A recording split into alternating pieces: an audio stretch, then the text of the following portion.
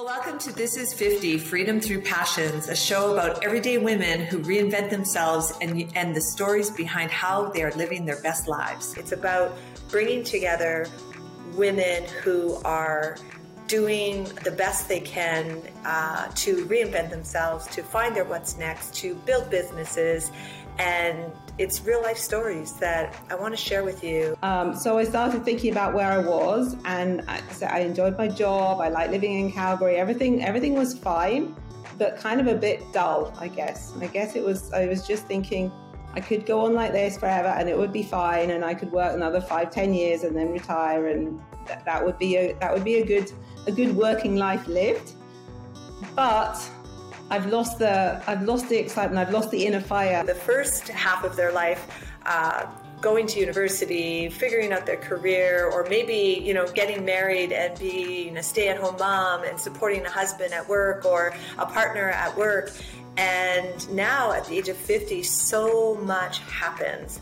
And you'll never know until you actually get to this age. So many women from 30, 40 onward are concerned about how they're going to live in the later years. As mothers, we submerge our needs because it's the right thing to do, and our purpose becomes kids and family. And during this journey, we lose ourselves, and worst off, we lose our confidence. Women entrepreneurs have such a lot of guilt going on. Whenever the guilt thing crossed my mind, I would always just try to remind myself what a great example I was setting for my child. There's been days when I thought, oh my goodness, I don't know what I'm doing. And I don't think there's been any days when I thought, oh, I wish I hadn't quit my job. Can never fail. Just give it all you got and go for it. And it's a learning experience either way. If you want that promotion, go get it. So if you want something, go get it. You can do it. We can all do it. And don't let anybody tell you anything different.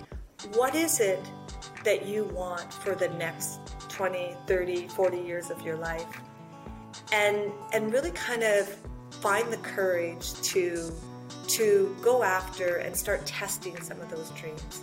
If you stay in flow and you stay thinking positively and, with the idea that you are going to make a change for yourself, you will ultimately find out what makes you happy and figure out your what's next.